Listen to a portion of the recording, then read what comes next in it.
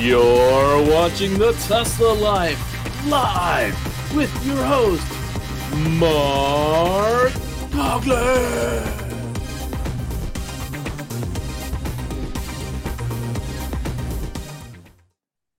Whenever Mark turns on monetization, we need to get you a deep voice effect. I just got a great intro. It's getting better every week, let me tell you. I just But he can sound like WrestleMania. He talks into his cup. That's the secret. I didn't know that. WrestleMania, Sunday, Monster Truck Jam. Welcome, everybody, to the Tesla Life number 274. Here we are, the 5th of October, 2022, a new month for the show, and we're all in already? We are there. We are in October. I don't know. It just seems like last week it was April, but apparently it's changed. But welcome to the show. We got a whole bunch of news we're going to tackle this week. Let's get going with the first story. Casey is on deck. Doesn't matter who's here, who we are. So first in the chat initially was I forgot. Sorry. You guys all know us. We're good. One Dana Pearson, and the message was retracted, and then the first message that we could see was Derek Ludwig. Hello, Tesla Lifers, and of course we've got Hockey Day in the chat. Has anyone seen my left hand feels mechanical? Yes, indeed. You got anything before we get going, Patrick? No, I did like how, speaking of the robot hand, I did like how they used that to do the countdown, and then when it got to zero, it did rock. Yeah, that was cool. I was like, is it rocking or does it love us? Yes. So first up, we've got EVgo. You might remember was it years ago now? Yeah, it was years ago. They had bought a bunch of CHAdeMO adapters and chained them to their stations. Well, now they've bought a bunch of the Tesla CCS adapters. And Mark and I were wondering how they're going to keep people from walking away with them, because on the CHAdeMO adapter, you had a skinny middle cable and a fat end and a medium end, the Tesla end and the CHAdeMO end. But the CCS adapter has a fat end and then a slippery nozzle shaft, whatever you want to call it, and it'd be a lot harder to secure. So I suggested maybe they'll drill a hole inside and stick a cable in the hole. But this will be really cool because sometimes EVgo gives away free charging, just as Electrify America and Tesla do. And other times it could be the only one in the town that you're in. And that would be a nice, not having to make a detour. Or worse, you could be in Southern California during a holiday, and the EVgo may have a slot, and you may have to wait 15 minutes for a slot on the Tesla. So let me just scoot on over to the left side of the parking lot, and there we go. So they're going to have these charging stations that are effectively compatible with Teslas in the U.S., where they use their proprietary connector, right? Yeah. So why are they doing that instead of expecting the Tesla drivers to just buy the adapter? Because if you expect the Tesla driver to spend $250, then they may just go to the supercharger and give Elon your money instead of coming over to your place and giving you their money. Okay, so why do they have to use adapters instead of just... I thought Tesla open sourced their patents and that they could just... Because last time a company tried this was ChargePoint. They deconstructed the CHAdeMO adapter and stuck it in their car or in their charger cabinet, and they got a cease and desist from Tesla Legal. Huh. Yeah. That just doesn't seem like that's Tesla's advancing the mission by doing cease and desist like that. I agree. I think it was the issue that they didn't ask Tesla in the first place. They just went ahead and deconstructed and constructed, and that was it. And then I've seen a couple of teardowns of that thing, and it was just mostly glue, a couple chips, and a couple wires. So maybe Tesla was afraid that it wasn't done properly. That maybe it'd start a fire and be like, Tesla's catch fire at ChargePoint stations, and so I can see their leeriness on that particular one. Although, here in Ontario, there's a group called Ivy, and they've installed the CHAdeMOs to CHAdeMO plug with, of course, the CHAdeMO adapter for Tesla, which limits it to 50 kilowatts. Yeah. But that is an option for people that are on the highways here that allows them to, in an emergency, they could use that over a Tesla charger. And they've actually used zip ties that are metal. Nice. That a little harder to disconnect. But that's what keeps that adapter attached to the CHAdeMO plug here in Ontario. So there's another just group go that's doing MCS3 for everything. That way we got one plug worldwide. We don't have to worry about the CCS2, CCS1. And then when we finally have cars that can take it, they'll be zipping on in. And if it's a semi truck, it'll take a normal speed. We'll be good to go. Yep. That's what I think. Uh-oh, we lost Casey. No, Casey's video. Yeah, my video's gone. That's what that is. It's hanging from the ceiling. I'm Spider-Man. He's Spider-Man.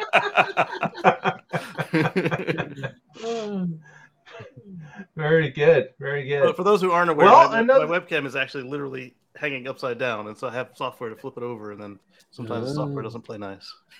No, you're Spider-Man. Come on, let's just stay with the original story. That works much better. That works much more intrigued to the audience. Live from Oz. Exactly. Patrick, what do you got going on about Megapacks? Yeah, well, if Casey's going to Australia, I'm going to go to Hawaii. Right. Because Hawaii is working towards a future free from fossil fuels. And you know how much I love that? Yes, literally. They are. Right. So Hawaii is marked a shift away from coal as their last shipment arrives. And with perfect timing, this arrived at the same time as some Tesla Megapacks. So I'll just read a little bit of the article to you. Hawaii is shifting away from coal and moving towards renewable energy. The state has a goal to reach 100% green energy by 2045. A big step toward that goal was announced earlier this year when their utility revealed plans for one of the largest battery packs of energy storage in the world using Tesla Megapacks. The project will use 158 Megapacks. That's 565 megawatt hours. The system will be powered by renewable energy that it will store, and this will replace the last coal plant in the state. The final shipment arrived this week, and the shutdown is planned when this load of coal is done. So their last shipment of coal arrived this week, and when that's gone, that's it. And in what might be a perfect juxtaposition, Elon Musk shared a photo showing the port where the coal was arriving and had an arrow pointing at the Tesla Megapacks nearby that were recently offloaded from the exact same port. There you go. I just thought that was a really cool story. Yeah. Exactly. Megapacks looking through the window. What you got going on there? Right. Yeah. When you're on an island and you have to have this coal delivered all the time to keep things up and running, it's being renewably powered on an island makes so much more sense. Yes. And look at the weather in Hawaii. Like it's perfect for solar generation. So putting up the panels and then allowing the batteries to soak up that energy and store it is a perfect solution, as opposed to burning some sort of fossil fuel that will pollute. And as Patrick has mentioned, you have to keep retopping it up with new shipments coming in. So this is a perfect solution, as we've seen in Puerto Rico and we've seen in other island nations across the world. So it's catching on. And speaking of the original, Australia, another huge island. Mm-hmm. But we also saw it in American Samoa and a couple other larger small islands where the concept was proven. They either turned off or seriously curtailed their diesel generators and replaced them with the Megapacks, or a bunch of power packs, but most of them were Megapacks, and massive solar arrays, and they were able to literally stop having to worry about, oh man, is the diesel boat going to come on time? Is the diesel boat going to come? Are we going to have to shut off all the lights? No, we're good. Sun is shining. Right. Yes. Being self-sufficient is really important. Yeah. Very cool. Puerto Rico. So, lots happening in Puerto Rico.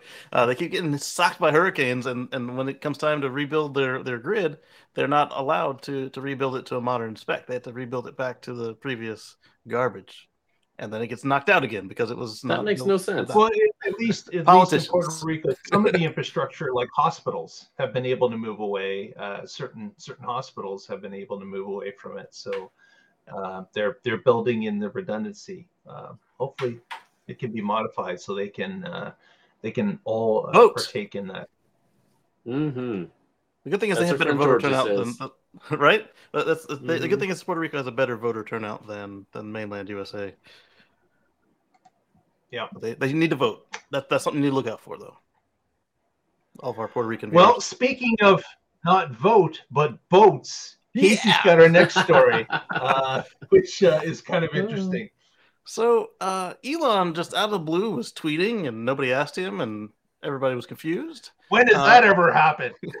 Well, a lot of times he doesn't just give us new stuff at random. Usually it's memes. So let's see. Where did he start with this? Let me share the screen here. Again, totally unprompted. I was sure he was replying to somebody, and he was not. I was looking, and I couldn't find a reply line above it. Elon says Cybertruck will be waterproof enough to serve briefly as a boat so that it can cross rivers, lakes, and even seas that are not too choppy. It needs to be able to get from Starbase to South Padre Island, which requires crossing the channel. And hopefully somebody's got a picture of this place. Otherwise, I got to find it on Google Maps again. I mean, he's already comes out of left field with this, saying that they want to use it at Starbase to cross a channel. Is what he's basically getting at, that they're designing it so they can do this. Exactly. And something that serves briefly as a boat is not a boat. Looking for me. I'm sorry. I didn't know that was part of you. I didn't know you had that plan. Yes. So in a response tweet, our friends over at the Washington State Department of Natural Resources and their derelict vehicle recovery service, they tweeted, our derelict vessel crews are begging you to understand that anything that serves briefly as a boat, in quotes, should not be used as a boat. Yes, great mind. Yes, that is true. I mean, a cardboard box could be briefly a boat, like and seconds count as briefly. and we've seen in all the other Teslas except for the original Roadster, they also serve briefly as a boat. And Elon said you can use the wheels for thrust motors and whatever, but then they sink. But at the same time, they do help the person get across whatever they're trying to get across out of a flooded tunnel or whatever. Again, not recommended. It'll void your warranty. Tesla will be like, "Oh, swimming's not covered," and you could get stuck and drown. Exactly. But we've seen some folks do it, and it was better than the alternative, and it turned out okay-ish. But their cars had major repairs, if not totaled. So nobody was expecting Elon to just reiterate that, because everybody assumed it would be as much as like a boat as all of the other Teslas, and it was already in the crowdsourced design session that we did with him. But he brought it up again, and also freaked out the Washington Department. He had the definitely not recommended in his tweet before, and he did not reiterate that as he should have in this one. Right. So I'm pulling up a map to show you a little something. Can you imagine, with 2 million Cybertrucks sold at some point in the future, how many are we going to find at the bottom of the sea or ocean or deep rivers? Like, it's the people that buy these cars are going to test them regardless. But with a little of encouragement from Elon, that percentage of people going to test things really ramps up. Yes. Yeah. All right. So now I'm pulling up a map here. Let me get it on screen. So, I was leaning towards that Elon was just exaggerating what we already knew until I saw this map. And now I'm wondering, was he testing out the products again? Because right now you're looking at a 1-hour trip, 50 minutes to 1 hour, depending on traffic. Because when I looked on Sunday, it was 1 hour or like 55 minutes or something.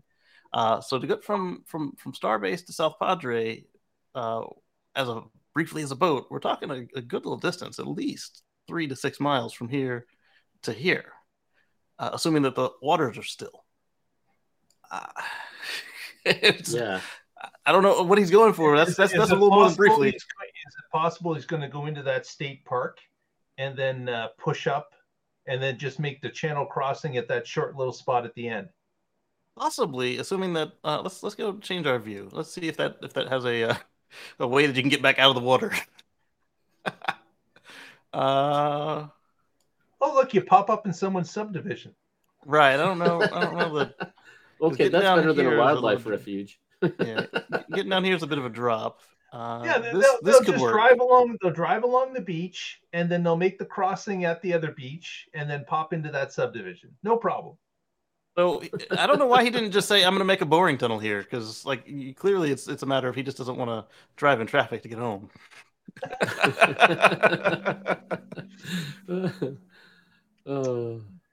Crazy. But so seeing that distance, I'm wondering what does Elon define as briefly? Because as Washington State said, briefly does not mean a boat. Briefly means emergency. I fell in. I need to get back out. Not let's go on an adventure. Based on that tweet, I wonder if we'll see an actual demonstration.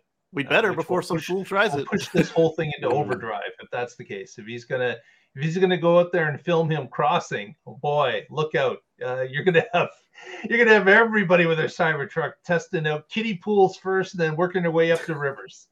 Smoosh the kiddie pool, but hopefully, if he does do a demo, it's proper safety crews. We don't want to see him added to top 10 inventors killed by their inventions. Yeah, we do not want to see that. Yeah, exactly. And I don't want to see a bunch of tape like that guy with the plaid, because that one was supposed to be a submarine, and then it drowned. Well, like we've said with other vehicles, S's and 3s in flood zones, we've seen a lot of videos of those guys becoming partial submarine pilots as they work their way through flooded areas. So again, that's brief, right? That's just a brief time in the water. And in those cases, the vehicle was always in contact with the ground because or near it.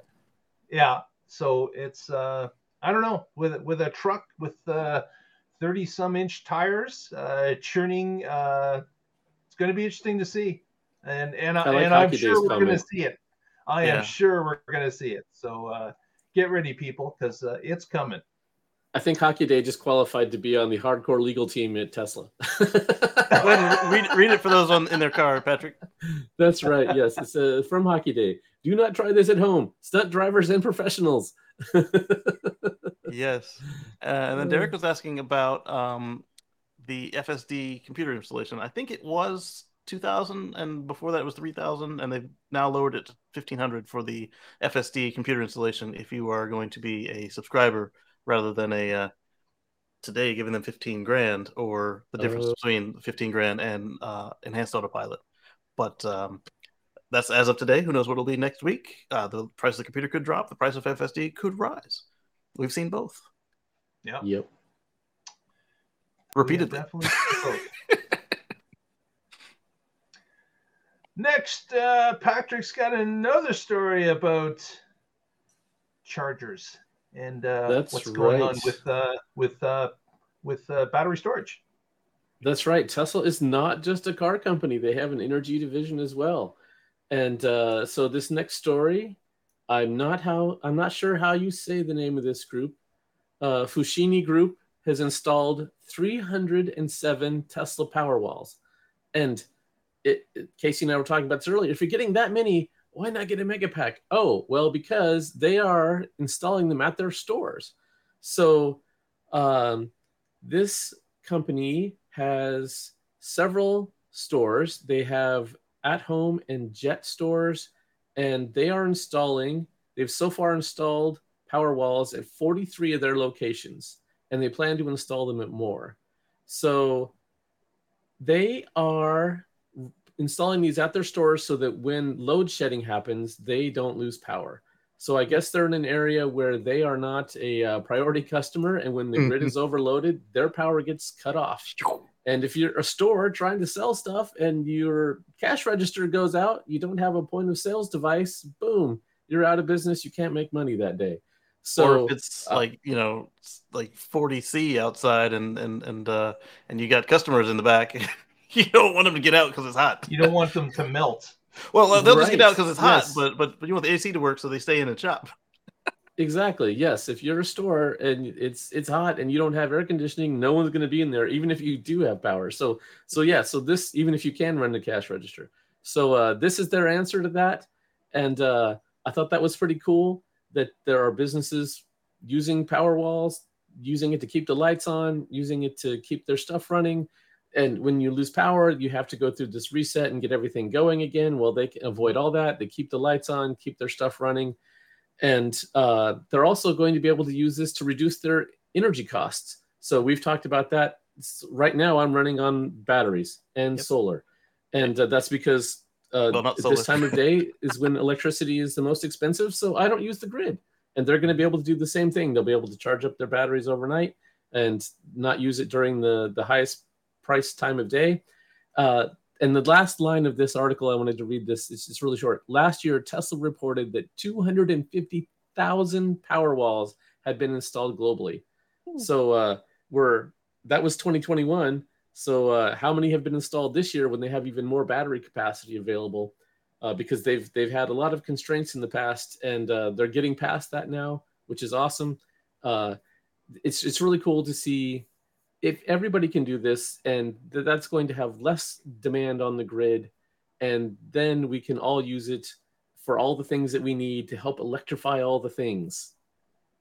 So my Powerwall was one of those ones from 2021. It's at my dad's house, and it helped him get through the hurricane. Like it's as soon as it was approaching re-landing again, his power went out, and he's on the river, which is quite an experience. But his Powerwall had already been in Stormwatch because they said, "Hey, a hurricane is approaching you," and exactly. My Powerwall, his house is yes. He only has the one. He needs 2 or 3. So when the power did go out, he said, "All right, I'm gonna shut off the air conditioner. I'm gonna stop cooking and drying clothes." But it said, "All right, 10 hours remaining," and when the sun came back out, it would start recharging again, and just like Patrick said, you can shape your demand so you're not drawing as much from the grid. It's a great solution. And also, like Patrick said, we were talking before the show. I was like, man, when I first saw the headline, it's like 307 Powerwalls. Don't you feel bad you canceled the power pack? And wait a minute, wouldn't that fit a small mega pack? And then as Patrick, we both found out that these are at the individual sites. They had already done 80 sites. And so now they said, 80 is good, but we're going to go ahead and do all 130 of our sites. So I bet you next time we hear from this group, they're going to be installing solar across all their roofs. Yeah, that would make perfect sense. After installing 2 to 3 of these per store, having a solar array, as your father mentioned, Casey, you can charge up when the sun comes up in the morning. So prolong that 10 hours to maybe a full day, or beyond 24-hour period, which would be ideal. So you could basically stay without any grid connection for a number of days. Absolutely would be ideal. Yeah. And then the other cool thing is, while it gets you through the night, as long as it doesn't die in the middle of the night, like to 0%, when the sun comes up, it wakes up, sucks it all down. So you're good to go. Yeah. Well, the next story is the big lead that we buried halfway in the show with the mechanical arm, which kind of reminded me of the Terminator movie, the first one, with the a little less sinister, but it looked exactly like with that. the arm, right? But a little bit less sinister. But Tesla, of course, had its AI Day 2, which I don't know if you guys noticed, but they changed the name of it at the last moment to AI Day 2022. Yeah, we're going to have another one next year. This is going to be an annual thing, is what was said after the show. So this was a 3-hour presentation where they went into a bit of a deep dive of the engineering of Optimus. They went into the details of the robot that they're putting together. They had a number of firsts during the presentation. The robot actually took its first untethered steps during the presentation. There was a lot of nervous engineers around that robot as it made its first few steps, let me tell you. But before they had it, they had this gantry above it that it would hold it if it happened to trip. But in this case, it took a number of steps and raised its arms and moved around the stage. And there was a couple of different talks about, what the robot was going to look like. They had the original one that did its walking was Bumble C. It was kind of very appliance looking to me. The first thing I noticed was the chest, because that is in my dashboard right now. That is the hardware 3 for the legacy cars, they have air cooled instead of water cooled, and so those fans they stuck right out. And we also found out some details that this robot is being powered by 2.3 kilowatt hours of battery pack, which will keep it operational, they said, for a day. And it in this case, you can see the tether, and actually that's probably an electrical tether as well, because this robot does have the option of attaching, if it's not going too far, it can basically be connected to an extension cord, which keeps it powered for forever. But the one with the 2.3 gigawatt hour pack, they say it should last a day.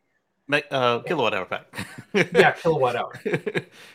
So it actually works in the factory. So yeah, so there was and they went into a number of different details about the robot itself. They talked about its walking ability. They talked about its hands, its opposable thumbs. They talked about future versions of the robot, which you can see a photo of there as it smooths out some of the appliance looking and gets a little bit more streamlined, a little bit more aerodynamic, a little bit more humanoid shaped. With the belt buckle. And this the buckle, the textless buckle, that was kind of cool. But this one couldn't walk because it was just finished shortly before the show.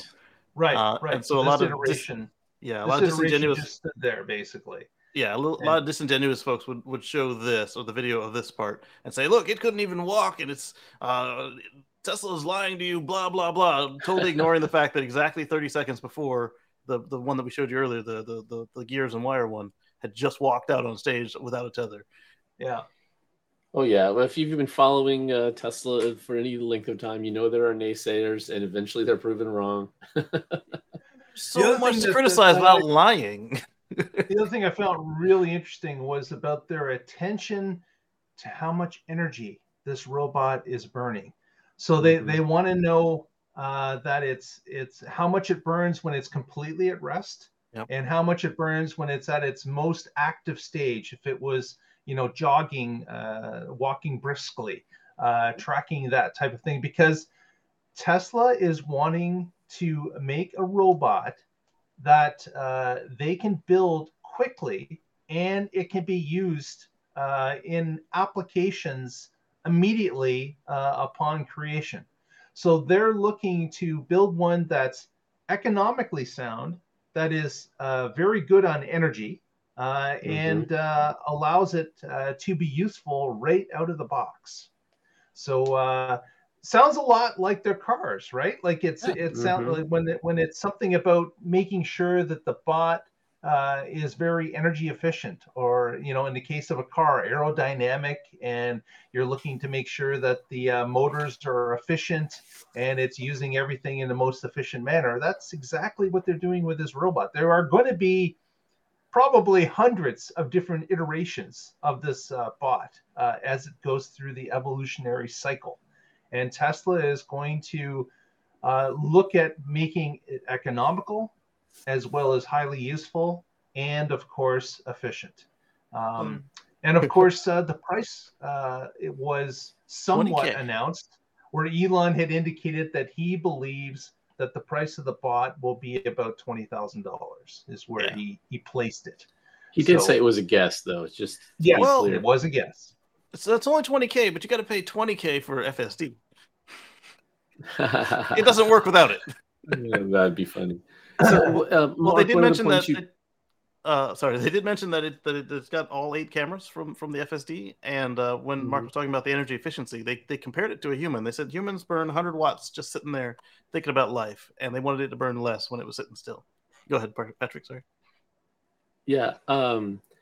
The thing that I found more fascinating about it is they talked about how, we could make this one part out of titanium and that would be better, but we are looking to make it affordable. We don't want this to just be, $1 million robot and NASA can buy one or whatever. It's make it affordable. So make the tendons in a way that they're can be easily mass manufactured. You can make a lot of them. You can get the price down. And we've seen this with their cars. If you compare the price today to the price in 2012, a decade ago, it's down significantly, and the performance is higher, the range is higher, the 0 to 60 is better. Every generation, every iteration, they've gotten better. And especially if you look at them adjusted for inflation, the price is significantly lower. We've had a lot of inflation recently. So when Musk says 20,000, okay, does that mean 20,000 in today's dollars? And 5 or 10 years from now, when you can actually buy the bot, is it that's obviously not going to still be the price, right? But I just like the fact that Boston Dynamics is not thinking about make it as cheap as possible. No. I mean, that's just not on their radar. And then there've been a lot of walking in 6 months. Yeah, and even the dog couldn't walk in 6 months with Boston Dynamics. Yeah, one of the things that Tesla's doing that's very different is their perception, and so they're going to be able to collect a lot of data to improve the AI for this device, and that if you do things in mass quantity, you can collect a ton of data, which is the data set you need to make improvements for it. So it becomes a virtuous, self-fulfilling, positive feedback loop, and you just don't get that unless you can do things in mass quantity. There's a little bit of overlap too, since it's using the same FSD. If the thing is operating outside, you've already got millions of robots that have been outside every day on the streets.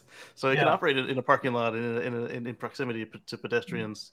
Which the four-wheeled robots versus the two-legged robot. Right, and then you mentioned using cheaper parts. Instead of using titanium, they'd use like steel or something. That also would give them another plastic, even. Yeah, that would also give them another revenue stream with like replacing the tendons in the hand every so many thousands of hours of operating the hands. Yeah, that's what they're aiming to make it affordable. Going forward, is that I understand that the Atlas bot from Boston Dynamics is about $2 million per Atlas bot. The dog is 70,000 by itself. So you get one dog or three Tesla bots. So this is looking at having something that's usable, that's affordable to many out of the box. And as Patrick mentioned about the titanium compared to other materials, they did have a demonstration of one of the actuators that are used in the legs of this bot, and they had it impressively lifting a grand piano as it was stretching, pulling up, letting go, pulling up, letting go multiple times. So obviously they're looking to make sure that this bot is highly functional, ruggedized in some way, that it can perform those tasks, but yet it's still affordable.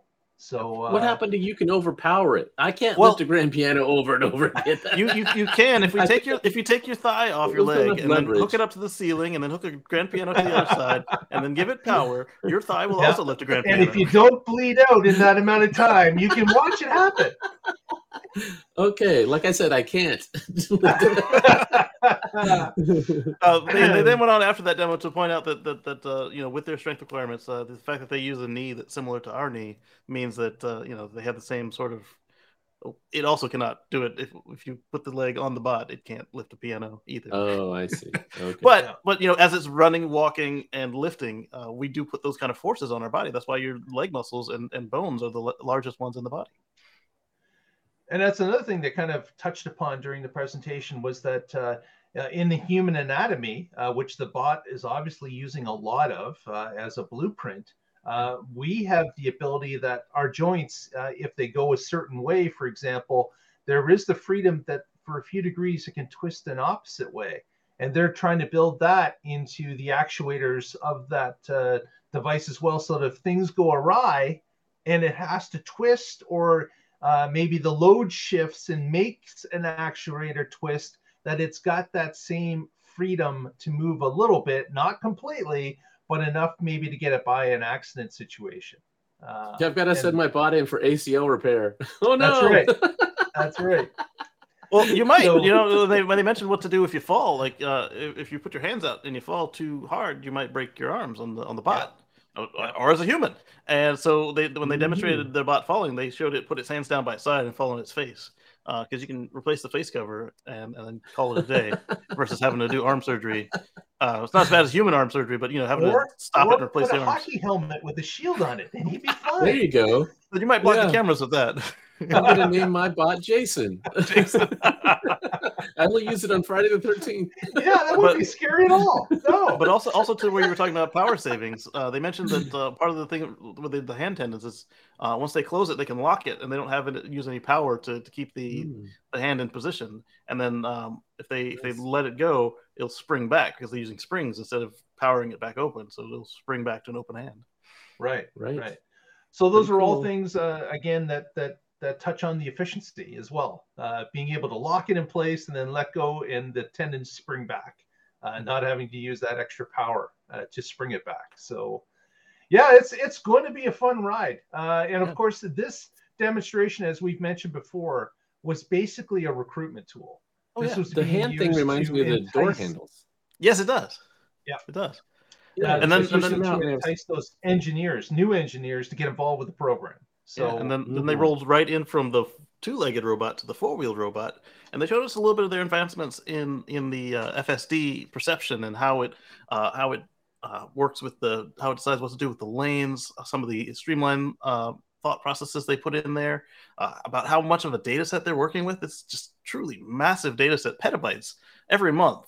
And then they showed us what they did to be able to chew through that in 2 weeks instead of 2 weeks instead of a month. And 2 weeks. Then they showed us how they have like I forgot what it's not really the dojo. It's like a playground. Like how in 5 minutes they can recreate your city at any kind of weather, any kind of like level of like the paint is all of a sudden faded or the paint is crisp. The kid walks out into the street, and it's how they can train it. Without having to redo that training in the real world and see something like that happen more than one time. I thought that was the most impressive thing that I saw in the demo, and I haven't seen any stories covering it. I think it was called Merlin, this system. Yeah. And so they can have their cars drive through an area, collect all the sensor data, and then recreate that in a virtual reality where they can do simulation testing. And photorealistic simulation training. Exactly, because it has to be photorealistic for the network to actually train so that it applies to the real world. And then they can do fuzz testing. And if you're a software developer, and you know what that term is, but it's where you can take variables and you can just have them set randomly. So you can change the weather. So you can have it rainy, stormy, foggy. You can have it at daytime, nighttime. You can change stoplights to stop signs. You can have random other cars doing crazy stuff. You can have pedestrians run out, dogs run out, kids in the street, things you have to avoid, double parked. You can put all those scenarios in and just set all those parameters to random and let it learn from in that environment. And you can set points for things like getting through it is a victory, crashing into stuff is not. And then you can, based on how score it is, it learns how to get better through that environment. So it was just the fact that they could recreate any intersection within minutes that their cars have been through. That's the coolest thing, because if you've done any video game development, you know that it takes weeks to build an environment. Well, they can drive through an environment and then actually create that one. And with the proper lanes and the lane markings and what paint is on the ground, where the manhole covers are, where the intersection, the crosswalks, even the paint that's faded or not. And that was just amazing. Where that truck took out a chunk of curb, or tomorrow when the tree falls down in the middle of the road. Right. The skid marks, or they have the skid marks in there. They match. Yes. The crooked sign. Yes, everything. Yeah. It's amazing. Yeah, and then from there, they went on to what we all thought they had already started to use, but apparently are still in testing. They went on to discuss Dojo after everybody thought they weren't going to do it because we were 2 hours in. Yes, yeah. So they talked about Dojo at Hot Chips conference the week before. So it was nice that they actually presented this to the public now too. That was cool. So they showed us their advancements from what they showed us before. They showed us the prototype tile and then the one that they held up, and then they put that one in the box and they were working on it. They went through the fact that the thing is so fast that it was actually stopping because it couldn't get the data into the chip fast enough. So they had to invent a new protocol and a new feeder system to get the data into Dojo. And I bet you the next thing they tell us, even before the next AI day, is going to be like, "Hey, we're using Dojo now." Yeah. And the other thing I wanted to point out about the bot, just going back to that for a moment, is that remember, it was only 9 months ago when Tesla came out on stage with a dancing human in a bot costume. Yes. So this having a walking, moving bot on stage in 9 months, right? That's incredible. And how many of those months were just hiring the team? Right? At least 3. Yeah, because a lot of folks were like, "Oh, well, Osimo did that 20 years ago." Yeah, well, where's Osimo now? He's in a box, not a coffin, but not in a coffin. Not so but Osimo, they retired him, and all of his predecessors. He's done. I don't think he's in a box somewhere. Just buried in some. He's in the Honda back Museum. Room. Yeah, he's at a Honda dealership in Indianapolis. Just he doesn't even move anymore. He's got his arm out like this, and they put hors d'oeuvres on him for parties. Yeah, so it was impressive. A lot of stuff had been done to that robot, and as they mentioned, showing the next version, what it's going to look like. Obviously, they started in the rudimentary. Let's just get it moving. Let's get it started. Then we'll just iterate and get better. And we'll look at the different systems. We'll look at the tendon system. We'll look at the arms, the legs, the head, the battery box, all of it. They're just going to iterate those pieces and move it forward. So this is going to be real interesting to watch over time. This is going to be very fun to watch. They mentioned, they said that the bot doesn't like it when you do the balance tests, and then they did the thing like Boston Dynamics would always do, where they shove it with a stick. Was that guy wearing a mask? I can't recall. I don't think he was wearing a mask. But he was off to the side. And he was hitting it with the pole, and like he was behind something, so like he was obscured. Yeah, they didn't want any evidence for the robot to catch on to who that actually was. Hey, Steve, let's test your balance. Yeah. Right, Steve. We'll just wait till you're eating lunch one day, Steve. We're going to test your balance. Yeah. How's it feel? Take that. Whack, whack, whack, whack. That was. You can't pick up your sandwich now, can you, Steve? First day of the Robo Apocalypse, Steve went down, and it all started. Man.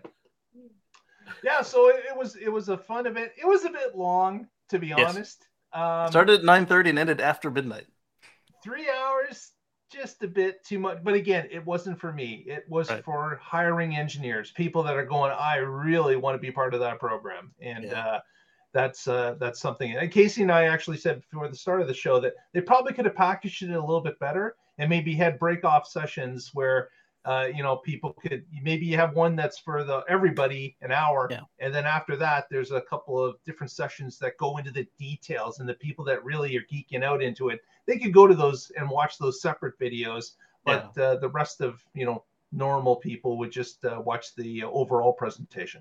I think that would be a good way to handle it on the next one and the future ones, to do it like other companies do their tech days, where they have a keynote that's digestible to the layman, and that kind of piques the interest of the tech folks, so they know which session they want to go to. And then a lot of them stop their stuff right there, but what the good ones do is they just keep going, and then they say, all right, this is session A, session B, session C, and they all go on the same time, and you can pick which channel you want, and then you can come back and watch it all later if you were a nerd who needed one or two of the sessions rather than just one. Right. Yeah. Makes a lot of sense. And that way you don't have the people saying, oh, Boston Dynamics did this, or what's new here? Osimo did this before they boxed him up. Shipped him to Indianapolis. We joke. Speaking of overseas. Next, we were talking just last week about the ramp up going on with Model Y. Berlin had another milestone now at 2,000 Model Ys per week. So there's another class photo as they manage to get to that milestone. Which is great. Yep.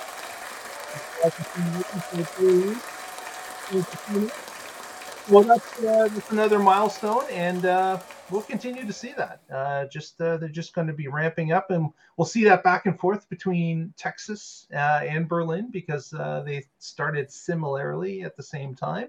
All right, first to 5,000. Who's it going to be? I still won that bet. So, round two, first to 5,000. That bet again, but well, there are rumors that the Shanghai is going to be making a vehicle that's exactly as long as the Model X. Oh, really? Yeah. Wow. And of course, this week as well marked the end of the quarter three. So Q3 had ended, and Tesla prompted their numbers over the weekend. They set another production and delivery record, but not as high, of course, as what Wall Street had expected them to reach, short of what Wall Street thought. Just throws a number at the wall. The announcement. This is it. Yeah, just setting a record, not good enough. Not good enough. Yeah, so this is another all-time high, and yet these folks, be higher. They're like, oh, right. I think they're going to make $1 million next quarter. Oh, they only made 999,000, but they didn't even tell us they were going to make that many. I'm mad they missed the 1 million mark. Punish them. Punish them. Yeah, exactly. Yes, sales are up 35%. Not enough. They need 35.5, so I get my bonus. So Tesla announced vehicles at the factory where they were to produce 365,923 cars for the quarter. That is a significant 42% increase from the second quarter of this year. And also 345,988 cars were produced total at Fremont, Giga Shanghai, Giga Berlin, and Giga Texas. Model S and X took up the remaining 19,935 units. So that number just stated was, of course, threes and Ys. And so just under 20,000 for S and X's for that third quarter as well. And then Tesla took the time to point out that the reason they didn't deliver nearly all the cars they sold is because they ran out of places to ship them with. So we might see more of a rolling, like Elon had promised us years ago, that we might see more of a rolling set of deliveries. Like, hey, let's line these up for when the trucks will arrive and the ships will arrive and the trains, versus making sure everybody gets theirs on the last week of the quarter, no matter where they are. Yeah. Right. Yeah. So the 365,000 plus that were produced, 343,000 plus were actually delivered to customers.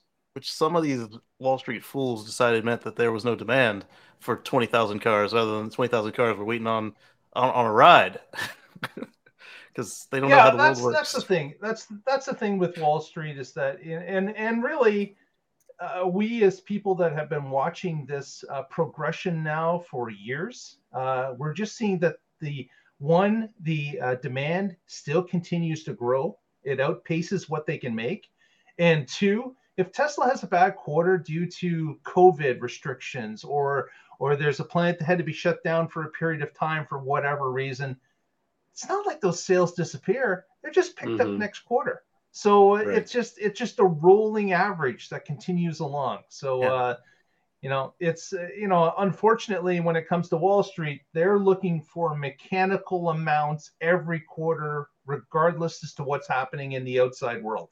And in this case, they didn't quite make those numbers that Wall Street believed they were going to make, even though Tesla had set new records across the board. And only automobiles. They don't care about energy. They don't care about solar. They don't care about anything else but automobiles. Also, and when you throw a robot in the mix, they deduct points. Like, oh, that's a distraction. I don't care if it's going to help you build cars in 3 quarters. It doesn't help you build cars tomorrow. I want to know what's happening this week and this week alone. Only this week. So, Hockey Day asked if we think that Giga Texas is getting ready for another car besides Cybertruck. I would say, other than semi-truck, then no. That would be, they got a lot on their plate right now, just trying to ramp Model Y around the world. And then whatever's going on with this mysterious rumor of a Model X length vehicle, whether it's a Model Y extended, or if China's actually going to build a Model X.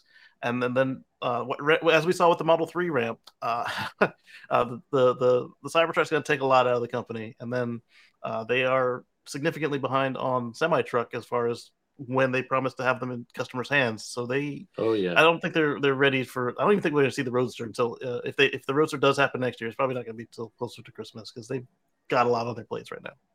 Yeah, absolutely. Yeah, so I don't know where we're at towards are how many is Tesla going to make for the year, but I think David's winning. 1.4 million is more like in line compared to the 2.2 or some of the other higher ones that we had in our guesstimate game. Yeah, it's looking that way for sure. Yeah, Q1 and Q2 were really rough. They were not as good as the other years where they've had significant growth because of COVID restrictions and other problems. Q3 was a great rebound from that, but they're at a total of what, 900. I'm not sure what their total is for the year so far, but add them up. Let me see. Yeah, I think it's close to 1 million. Right. Yeah. So to getting to 2 million is not really in possible. one quarter. Yeah. That's going to be a tall order, let me tell you. Right. So yeah, 1.4, 1.5 seems more realistic. So for Q2, they were at 258. Yep. 580 plus and 305, 407 for Q1. All right, and then plus this quarter at 365, 920. So about 900. Yep, a little over 900. Yeah. Yeah, and you can guarantee that there's going to be a push for quarter four. Like there's just going to be a push. Always is.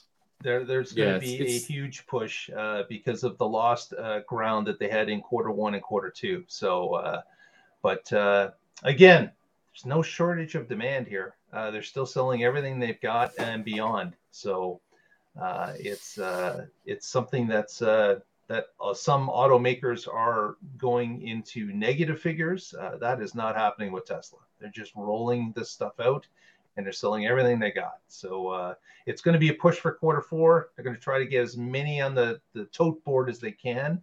But you're right. We're not going to see 2 million this year.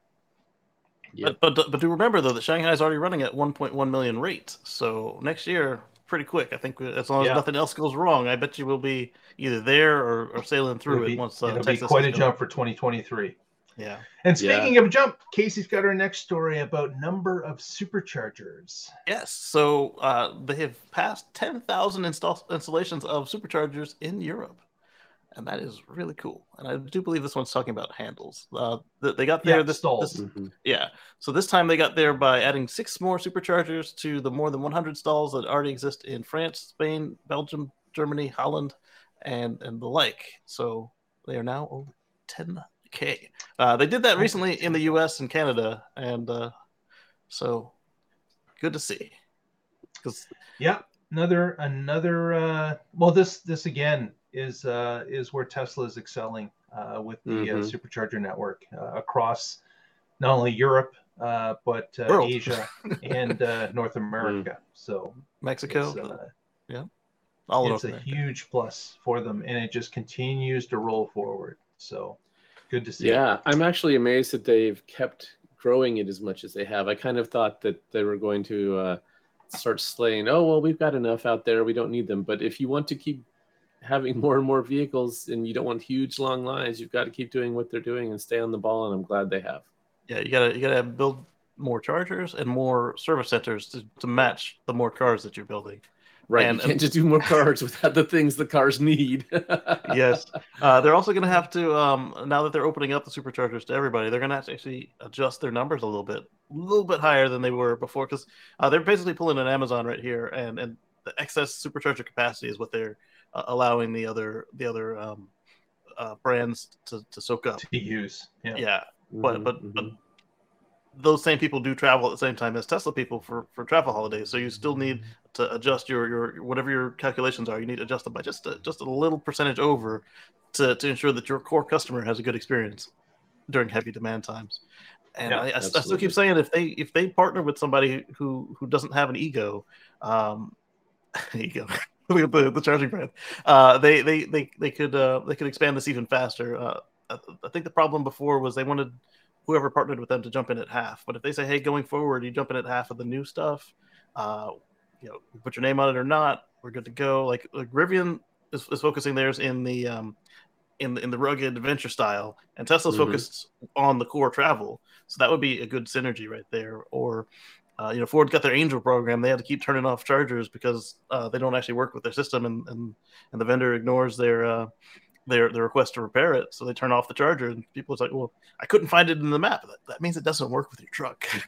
Don't go there. You're gonna go there and have a bad time. Yeah. So next, just a quick update for the Boring Company in Las Vegas. They did announce a reveal, a new tunnel and station connecting a new station called Westgate. And Westgate, I looked on the little map that they provided. It's going to be basically an extension of Resorts World. So it's off to the right of Resorts World. And the tunnel that goes to Resorts World is actually going to loop around and go to this Westgate and West Station. Westgate is what it's called. Yeah, maybe that's why they didn't do a two-way tunnel, because if they maybe circle, they don't need they've got this now loop between Resorts World and this Westgate station. So I heard you like loops. So I put a loop in your loop. The LVCC. It's finally lived up to its name. Loop to loop. Loop to loop. Yeah. Yeah. Underground, it's got this big loop that you have to go through. Yeah. That would be fun. In the dark with flashing lights. That's great. It's an amusement ride right there. Right. We talked recently about the ADA vehicle, the open air kind of like neighborhood vehicle. This rack on this Model X, I'm wondering if that was their previous ADA compliance. Yep. To house a power or a regular wheelchair. Yeah. Definitely. Any more pictures of this thing? So that was kind of cool. But we'll see as this moves along. And of course, more construction is expected in Las Vegas soon, if not already ongoing. Oh, while we're talking about Boring Company, Elon also tweeted this weekend version 3 of their boring tunnel boring machine was shown off. He said, "There's the foam," and it was coming out under somewhere in Texas on a test. Proof Rock 2. Yep. Yes. Cool. Next, Casey's got a story to end the evening, and this one is about the ultrasonic sensors. Yes. So they're gone. Tesla decided that with Vision they don't need ultrasonic sensors anymore, and I'm of two minds with this. The first is that now it'll help for all those folks who either have a unfortunate run-in with road debris or mean-spirited children or whatever, and the pucks get poked out. Also, for crash repairs, now you just need a plastic bumper skin rather than plastic bumper skin with pucks and wiring and testing, and it's got to be set up just right so that the autopilot doesn't mess up your car. My only concern, I've got this stashed away right here, is on the front of the car, there's a small, I say small, there's a blind spot in front of the car and on the fenders right here. And I'm curious what... I can't see what you're sharing. It didn't share? Nope. Murder. Let's do it again. Stop sharing. Start sharing. That one. Not sharing yet. Wow, what's up with that? Here, let me send you guys the... To your point, if Casey's gone. make sure we're still on the air, please. Last time it did this to me, I got shut off. Live and recording. It's live recording. It said that too. What does YouTube say? Hey, someone in the chat, please tell us if we're still here. Yes, because we got 2 minutes to fix it if not. Hey, it worked! All right, so right in front of here, from the fenders to the nose of the car, right up against the car, is a small but noticeable blind spot. Now, that's fine if the car's in motion or awake, but if the car goes to sleep and turns off the cameras, there's a chance that that children, pets, or other obstacles like somebody laying down a bicycle could get in there. Now, that's fine on cases like the Smart Summon, what it used to do, if it was parked nose in, it would just back up a little bit first, and then it would drive through. But if you're backed up against the wall, I'm curious how Tesla is solving this. Is it going to be a leap of faith? Are they changing one of the lenses out of either the pillar cameras or the one of the 3 cameras here? Or are they going to make you get out and check? Or how are they going to handle that? But other than that, I'm excited for this because it means it's going to be cheaper to build, cheaper to repair, and they don't have that problem of of disagreeing sensors, just like we saw when they turned off radar and removed it from the new cars. They don't have to, we'll say, oh, do we believe the radar or do we believe our eyes? You don't believe your lying eyes. So we're in that same. It's going to be changed, just like everything else. So there'll be an adjustment period. I know that I'm quite used to my sensors when I'm coming into a tight part of my garage, that I'm aware of how many centimeters I am from a particular object, or inches if you're in the US. So it'll be interesting to see how vision changes what you're doing in a tight spot. So that same system will be there, except for immediately when you buy one of these new cars. Just like every other time they do something with autopilot hardware, when it comes in, it has less functionality than the previous car, but very quickly it becomes a little better. So here you can see the blind spot at the fenders and hood, and then the rest of this is green. They only took a bunch of pictures and somebody else stitched them together into a 360. So of what all the vision can see. Exactly. So I'm comfortable with it. It's just I just want to know what they're going to do for that situation. The car wakes up and is against the wall. How's it going to make sure that in front of it is clear? Just because safety is number one with Tesla. And so I'm curious how they're going to handle that part. Right. So they have object permanence. And so if you're driving and they've seen an area, when they get there and that's in the blind spot, they still have an idea, just like you would if something goes behind. Speaking of babies, you can play peekaboo with them and they're surprised every time to see you. But a car or an adult Tesla shirt. Nice. Yes. and I do want to point out, this is the same blind spot problem that the driver will have. So it's not like we haven't, this is a new problem. Like this exists already on every other car that is manually driven. Now some other cars have cameras and radars and ultrasonics in the nose to get around this problem, but it's not an inherent failure on Tesla's part. I just want to know how they're going to get around. Right. And are they going to give you the same warnings that the current system does when you're close to something? They have to. Right. So the cool thing is that they've got the data, right? So they've obviously been testing this. One of the things they've done with cameras is distance, and they were able to calibrate that with LiDAR, and now they're able to calibrate the short range stuff with their sonar sensors. Yeah. And they've 3D made the determination. The other week. Yeah, that the cameras can now gather as much data that's as good or better, and so they can move to this camera-only system. Yes. With that, let's wrap this one up. We want to say thank you to Hockey Day and Derek, who have been in the chat room and been conversing with us the entire show. Yes. And we want to say to Patrick, any updates for us, Patrick? Any shout outs? Sure. As always, I'm with the Oregon Electric Vehicle Association. You can find us at oeva.org. And I have a couple things I posted in my blog this week. One of them was Tesla's production numbers and tracking that. And then the other one was something that came up on this show where we were talking about grid balancing and how I realized, my utility has two programs and they don't always work together. So I talked about those two programs and how sometimes the gears grind a little bit on that. Yeah. So check it out at carswithcords.net. Fantastic. Can't compete with the baby, and though. Casey Baby, any shout outs for this evening? So on Sundays, we've got a live chat that we do at 1:10 Eastern over at youtube.com/Casey Green. That's KACEYGREEN. And I've got a video I'm going to make about using Starlink with Home Assistant to automate some features in your home. And I'll make a video on that.